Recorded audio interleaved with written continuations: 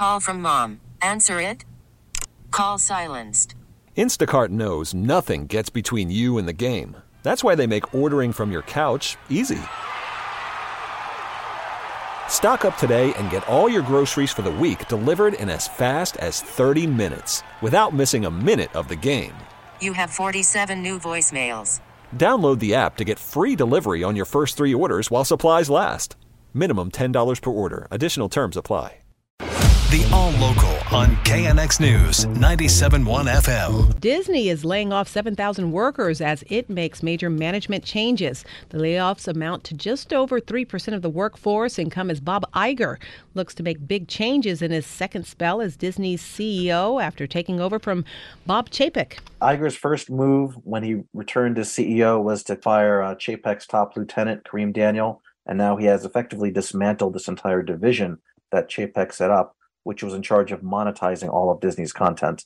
That's Alex Weprin, with The Hollywood Reporter. He tells us the cuts aim to save more than $5 billion, but come as the company still made a lot of money last quarter. The earnings were solid. They beat Wall Street expectations. But at the same time, they also showed that the linear television business is declining and the streaming business does not yet turn a profit. And so even though Disney had a pretty decent quarter, they still have to set themselves up to be in a position where they can make money in streaming as the linear business continues to decline over time.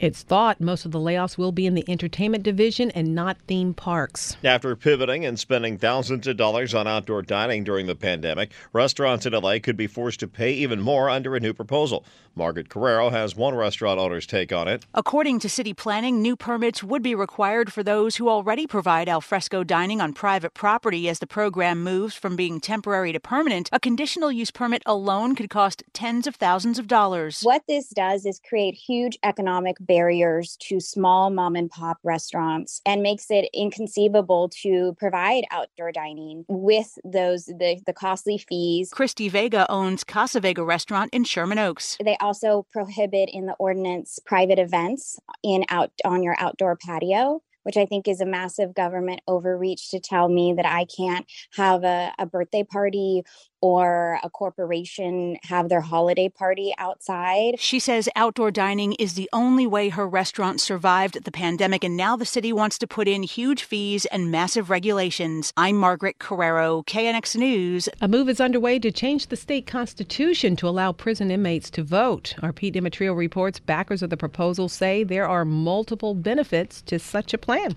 The measure is in the form of an Assembly constitutional amendment, and Assemblyman Reginald Byron Jones Sawyer Sr., chair of the Public Safety Committee, feels not only would the change increase voter participation, but studies are showing that inmates in some ways are more keenly involved in knowing how government works than people outside of prisons. They're better educated, especially when it comes to civics and understanding not only the law, but what the political landscape is looking like from individuals who have been incarcerated.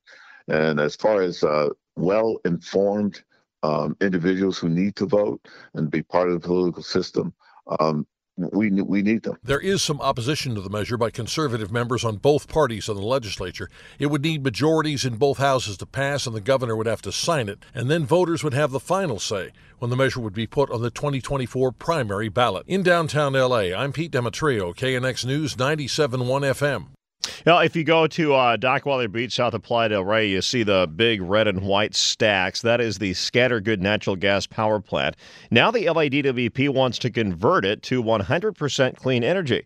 And today, the LA City Council took up the issue, as we hear from Emily Valdez. It's a huge undertaking. Councilmember Katie Yaroslavsky talking to KNX about the proposed 100% hydrogen-run power plant. The infrastructure to bring green hydrogen in basin, they're saying they're not going to produce it here. It's a huge infrastructure proposal, and hydrogen is flammable. The City Council voted unanimously to take a serious look at the process, the safety issues, and if it's actually doable, because it hasn't been done like this anywhere else in the world. It'll be interesting to see the state of technology as it evolves and what plans DWP comes up with to get us there.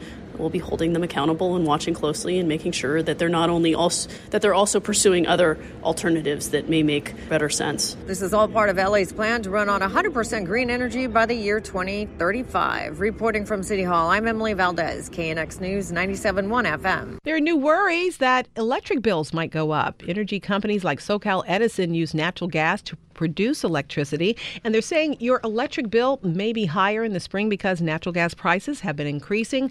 However, consumer watchdogs Jamie Court tells us SoCal Edison should not pass on the cost to customers because natural gas prices are going down. Usually rate hike requests get approved, but in this case, they did have a hearing yesterday investigating the cause of the natural gas price spikes. The governor has asked FERC, the Federal Energy Regulatory Commission, to look into market manipulation.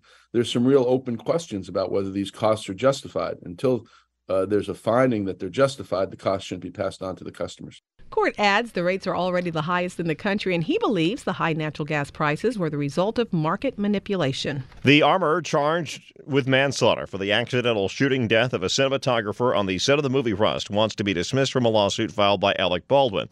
The actor claims that live ammunition was put into a prop gun that he fired during a rehearsal, killing cinematographer Helena Hutchins in 2021. He blames that on armorer Hannah Gutierrez-Reed. She's asking a judge to take her off Baldwin's suit here in Los Angeles because she lives in New Mexico, and that's where the shooting happened. The judge gave Baldwin's lawyers more time to present their side of the story. The KNX All Local is updated multiple times a day. But for the latest news and traffic, listen to KNX anytime on Alexa by saying, "Hey Alexa, play KNX News." You can listen on the Odyssey app, available on Android, Apple, or wherever you download your apps, and on our website at knxnews.com.